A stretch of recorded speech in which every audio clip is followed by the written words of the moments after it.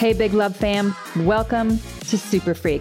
This is a high vibe podcast, y'all, exploring all things frequencies, how they govern form, shape our realities, and are the key to living from your full potential. It's non-woo convos about super woo shit, unpacking what I call the science of self, from body and soul literacy to the power of understanding vibration, higher consciousness, quantum physics, and spiritual psych. Let this podcast become a resource for you on your journey to self-mastery. If you're curious and ready to free your mind, unlock the body, and truly become limitless, then you're in the right place. I'm your host, Hallie. This is Super Freak, Awakening for the Next Gen. Let's go. Now I want to kind of fast forward and talk about the 10 dark and esoteric occult practices from history and loop all of this together with a deep read on the royals. So let's dive into this. This is going to be fun. First, let's look at Hermeticism. It's one of the oldest occult practices of all time, beginning with the intermingling of the Greco-Roman and Egyptian cultures and philosophy meeting mysticism. Even before that, thousands of years with anything, ritualistic oriented.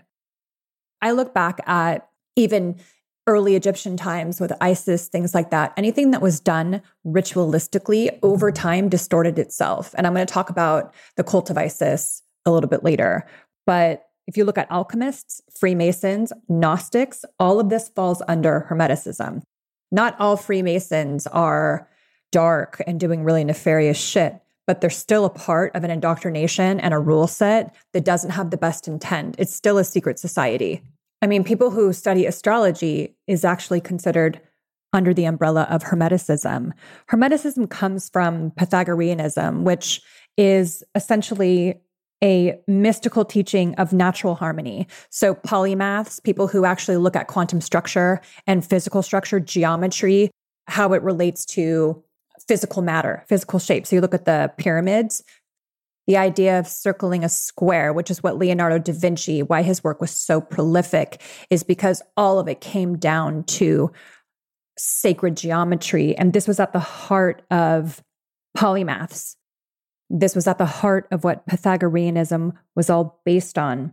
Early on, this was kind of the apex of where science seeks to study the natural world. Hermetics seek to study the supernatural realm in hopes of gaining understanding from that which isn't readily apparent or intuitive. Ancient religions aside, Hermeticism is the all-encompassing concept of the search for a deeper, more fundamental knowledge that is the foundation of occultism. Next, let's look at the Old Moore's Almanac. I remember finding this in a very, very old bookstore on the Haight, dating all the way back to 1697 in Ireland. The Old Moore's Almanac is a fun little occult publication with, prophecies for the future. It's one of the oldest continual publication, which contains horoscopes and other fun things that people have done a lot of satirical things about. Next, I want to look at demonism, which is absolutely very real. It's part of the Illuminati. And if you study demonism, this is essentially what you're doing. With demonism, a practitioner seeks to summon the power of an actual demon, to bend to their will. According to Christianity and some occultist practices, demons are fallen angels sworn to subvert all things and to carry out only evil in the world. Let me refrain by saying this, that whether or not it's demons or Lucifer or God or Christ consciousness, it's all consciousness representing itself as light that is refracted and pure, and light that is non-refracted. Okay, it's a fallen angle of light, fallen angels. Okay, it's not light, it's light that has not been illuminated. That's essentially what demonism is, with the purpose of that particular light pattern or non-light pattern fulfilling itself. These algorithms are simply fulfilling themselves. I can't say that enough. You are not these patterns. These are just algorithms that are running in your field that are fulfilling themselves. That is your responsibility to become aware of, transcend, and return to unity.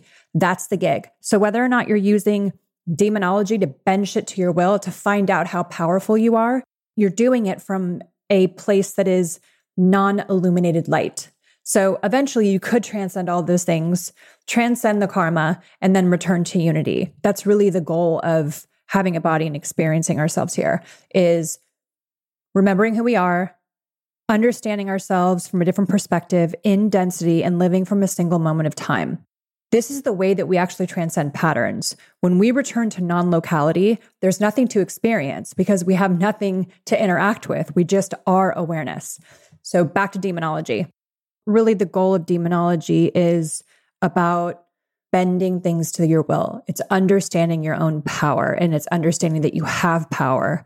It's just done, if you're looking at the spectrum of neutral, positive charge, negative charge, it's done in the negative charge. It's done in the darkness without the light. And I will also say that pay attention to anything that is deeply, deeply polarized.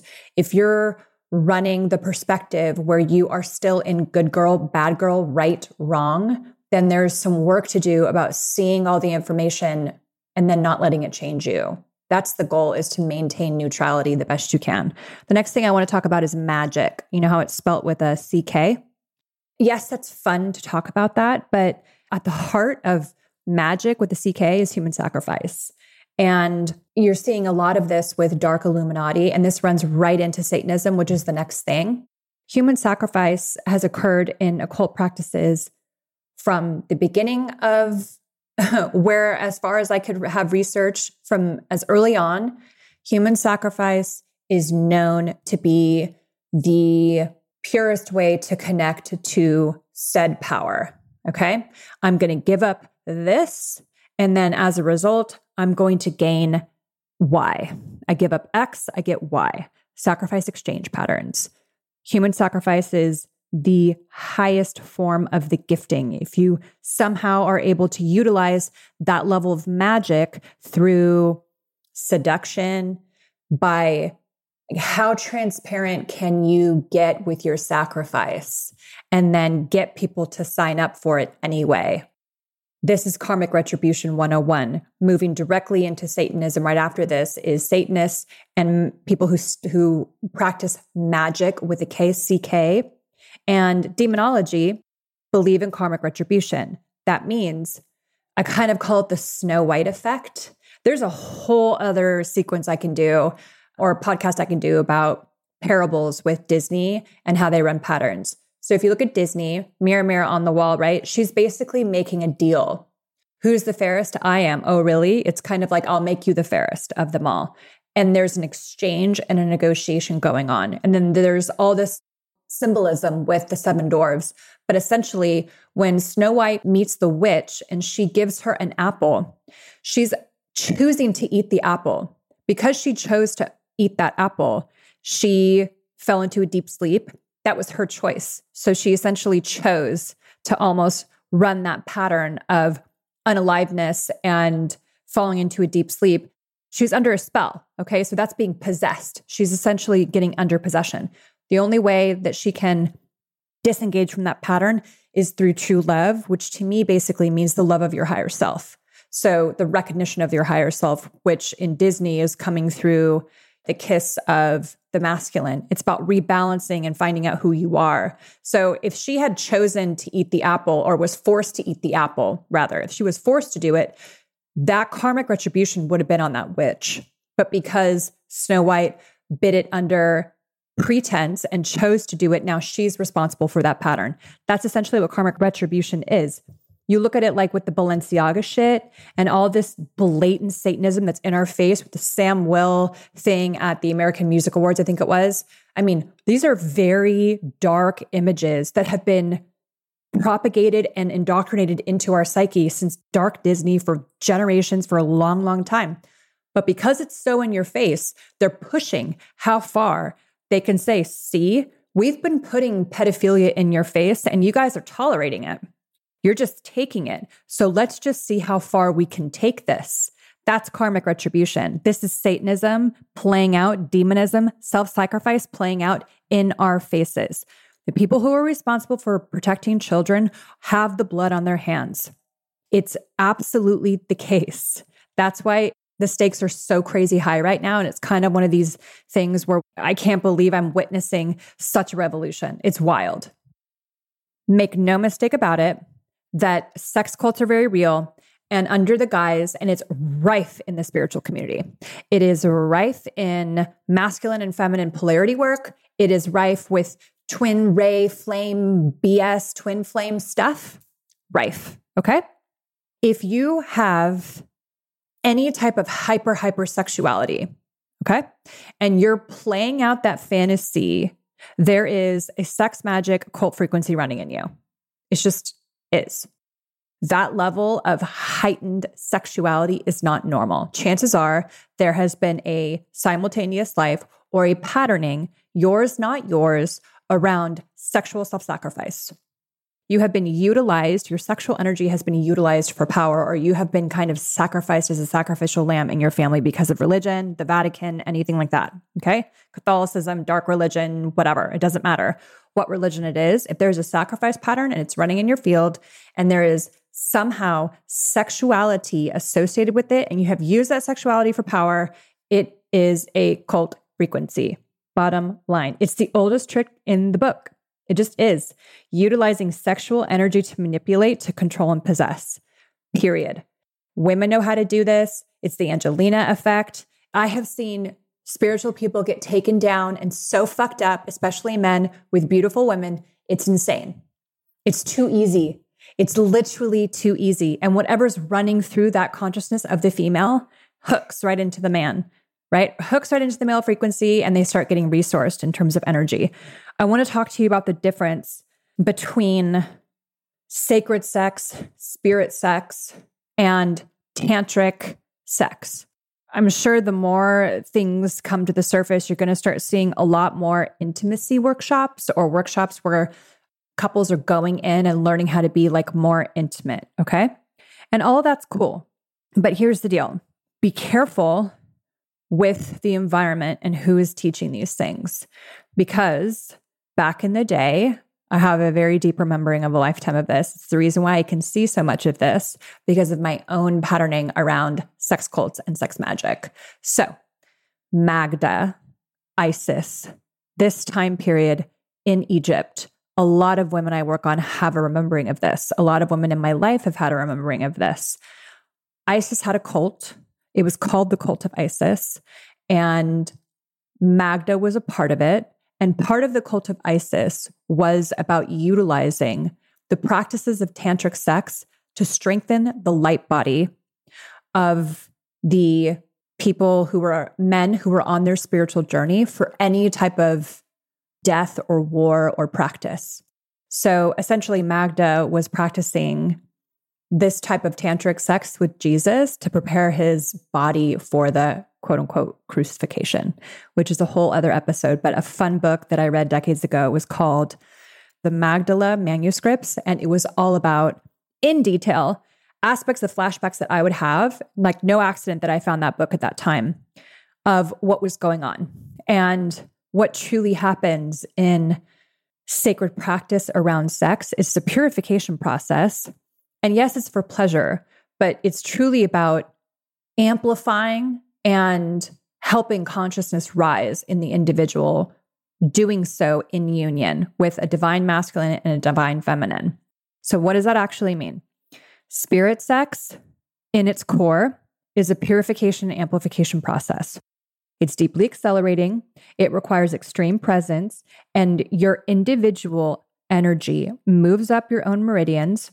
Your partner's energy, sexual energy, moves up his or hers meridians, comes out the top of the 7th, okay? 7 to 13, right? So all the way to your higher self, moves through your own individual Taurus field, and then you merge energetic. That energy starts to come through. Like, this is where they talk about the Kundalini. But if we weren't even talking about Kundalini and we were just talking about waves of energy moving through the meridians of each other's body, you weave in and out. Okay. So you become a single source of light, and the energy moves through your individual meridians, and you become your Taurus field literally moves through both of you, and you just shoot in awareness. You shoot up.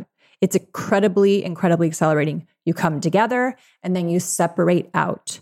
So it requires each individual person to know where the hell they are rendering themselves in space-time. They know how to maintain their own body. They know where their body is. They know where their spirit body is. There's no enmeshment. They are individual and they are sovereign in their own right. And then they come together to amplify and they separate back out. So that is the difference. I have honestly yet to see a couple who can do it in a way that is really clean, that doesn't feel woo, distorted, or dark. Even I can understand the mechanics of all this, but can I say that I have experienced this? No. But I have experienced it individually with myself where I can actually accelerate using my own sexual energy and boost my own resonance. But matching that with a partner is something that I definitely seek to have the experience of in this lifetime and know that I will. But right now I'm in this very, very deep purification process. So coming from my own line, my own lineage, overcoming as much as I have, having been thrown in to a lot of just scenarios and situations where, okay, I'll run that pattern. I'll get thrown into these environments, master them, and then purify it and teach it. That takes a lot of energy. And because I don't run self-sacrifice like that anymore, I don't have to do that. And so the last 5 to 6 years for me have been a very deep purification of my DNA, my body, et cetera. So it's been pretty wild. It's the reason why I can probably talk about this stuff so freely and can see some of this stuff so clearly. Like sex magic and cults and sex cults are extremely elusive. People who run joiner, who don't have a strong identity, who can get pulled into other realities, tend to get pulled into these types of cults. Pretty much everyone to some degree, if you don't have a very, very critical skeptic type of vibe, will get into some type of scenario for even a second. And they'll be like, yeah, okay, I want to join that because we seek community, right? And we want to grow spiritually. And then something goes off, something goes awry. So just be very discerning. It's really all about self-sourcing, having connection to your higher self. You don't need anybody else to tell you you're a badass. Most of us have been disempowered for so long that we're just really desperately seeking reflection into who we are, that higher knowing, okay, I am this, I can do this, and I can transcend these patterns, and I can have more ease in this life, and I can enjoy the abundance, that type of thing. So sex cults and this type of sex magic with the CK is kind of fun to do marketing around, but it is a matter of understanding the difference. So like, again, even with myself, the pattern that I was running, sacrificing myself to learn, master it, then teach, having to delete that. It's literally like you go through your own dark nights of the soul. You die 1,000 deaths and then you reemerge purified. Don't have to do it this way. Don't recommend it. So just discern where things become a little murky for you. Like if you have friends that end up getting pulled into different realities and with different teachers, and they want abilities, they want to be able to see things, they want to be a really sexual being. And I get that. Sensuality is very natural for women. Seduction is inherent, but seduction is magnetism. You do nothing when you own who you are and you're in your feminine energy. You just become your own vortice and things come into you and you just decide if that's in alignment with you. If not, you kick it out of your field. Is this in alignment with me? Yes, you allow yourself to receive. Most women have no idea how to receive. And that's why we're in this conundrum with masculine and feminine polarity right now, where we have men who are disempowered, not in their masculine energy, and women who are way, way, way in their masculine energy and hypersexualized and in a very controlling dynamic. And a lot of times I'll see couples that are running opposite energy and they don't know how to come back to center, which is actually kind of a pretty good transition into the royals, which I'll talk about in a second. But first I want to talk about seances. Essentially, a seance is no different than sitting with spirit. Back in the day, it was a circle of 6 or 8 people. They would hold hands. They would attempt to diminish any type of distraction, which may hinder their desired result of summoning the dead. So really, seances was, in a way, turning mediumship into a connection with spirits that have crossed over. That's why I'm like, man, if you're using a Ouija board right now and you don't know what the fuck you're doing, baby, think twice, because you have no idea what you're opening up. You're opening up like a Pandora's box. Another esoteric dark practice, if you will, is symbolism, which we see all the time with Illuminati hand gestures right now, especially with celebrity culture and musicians. symbols are very, very important to those who have dark occult practices. They want you to know that they're a part of something, that they have loyalty, that they have deep love, and that they are special because they're somehow associated with this type of group. It refers to status, power, self-importance, and to some degree, kind of a warning for other people. Like, you don't know who the fuck you're messing with. Another one, which was wild, but necropants. Necropants are an extremely odd bit of occultism stemming from Iceland. They consist of the skin of the legs and feet of the dead and are worn by the living. You are seeing this now, a version of this now, where this was at the heart of Pizzagate, where the skin or the face of young sacrificed children would be worn. They were using the blood, of adrenochrome level blood for vampire facials, part of the rituals, things like this. It stems from this type of dark occult practice. This is literally in history where the Icelandic people of the 17th century were so infatuated with rituals using the bodies of the dead, they would take the ribs, the skin from sheep and mix it all together into these nightmarish hodgepodge creatures that were left to kind of be very mortifying. It's wild. And apparently there is now a museum of this shit. The next is divination, which is an attempt to gain foresight and knowledge about the future through various methods, from fortune tellers to magic 8-balls to chance readings of a tea leaf on your palm, psychics, tarot cards, etc. I would say this is like the least offensive. I think tarot cards are extremely instructive, and I think that there are a handful of people who really know how to utilize them, know how to read them, know how to utilize them as a tool, and it's in alignment with who they are. There's a handful of people that I can say, yes, what they're doing is actually legit. Essentially, if it's not used with the right intention, it is considered a dark occult practice. As always, between 1415 and 1600 with the Christian church, anyone who was known to be used divination or using divination practices were, of course, crucified because they were, quote unquote, witches. Always the case. So, like I said, black magic cult patterns, these religious patterning goes back so far. It's virtually in everybody, whether or not you're aware of it.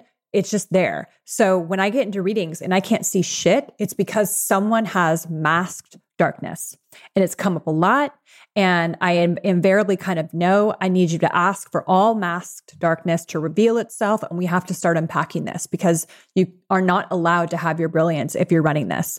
There's contracts at play. Somehow someone down the line has agreed or participated in this kind of seance or this kind of ritual, or you've been in some circle back with some witches back in the 1500s, and that pattern is still running in this particular time construct. And that is why you are hitting a certain financial ceiling, for example. I know it sounds woo, but again, it's all patterns unrecognized or brought or not that you're not aware of that you have come here to override. And there's just borderline Satanism, which Satanism, I will say, and other occult practices are not the same thing. Satanism is noted to have started back in the 17th century, and Satanism essentially is the collective unhealed childhood trauma of us all, or trauma of us all. It's literally the darkest, most nefarious shit that you could actually think playing out in real time. It is a simulation.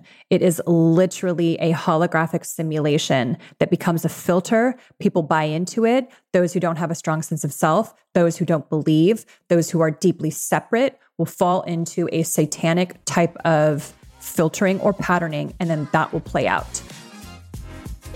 Thanks so much for listening, you guys. Please make sure to leave a review and follow the fun on social media because that's how it works in this world. In the meantime, get your freak on. I'll see you in the next session.